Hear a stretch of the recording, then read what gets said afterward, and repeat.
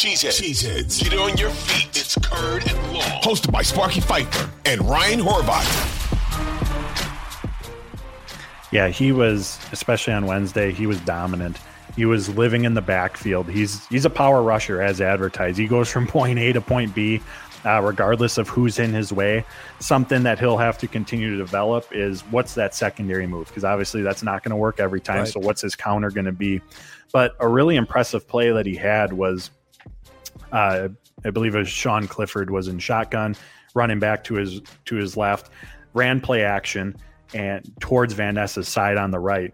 And he popped Nyman, created that separation, and instead of just crashing in, he set the edge. He was there to confirm that the running back didn't have the ball, and then from there pursued the quarterback. And we saw that speed of his.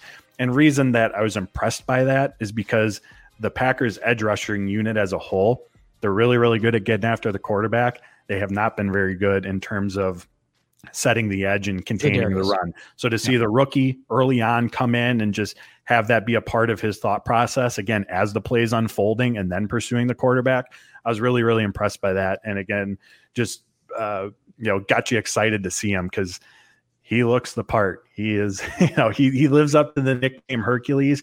And when you see him rushing the passer, you hear his fist hitting the pads of the offensive tackle. It's fun to watch. He's going to be really, really fun to watch.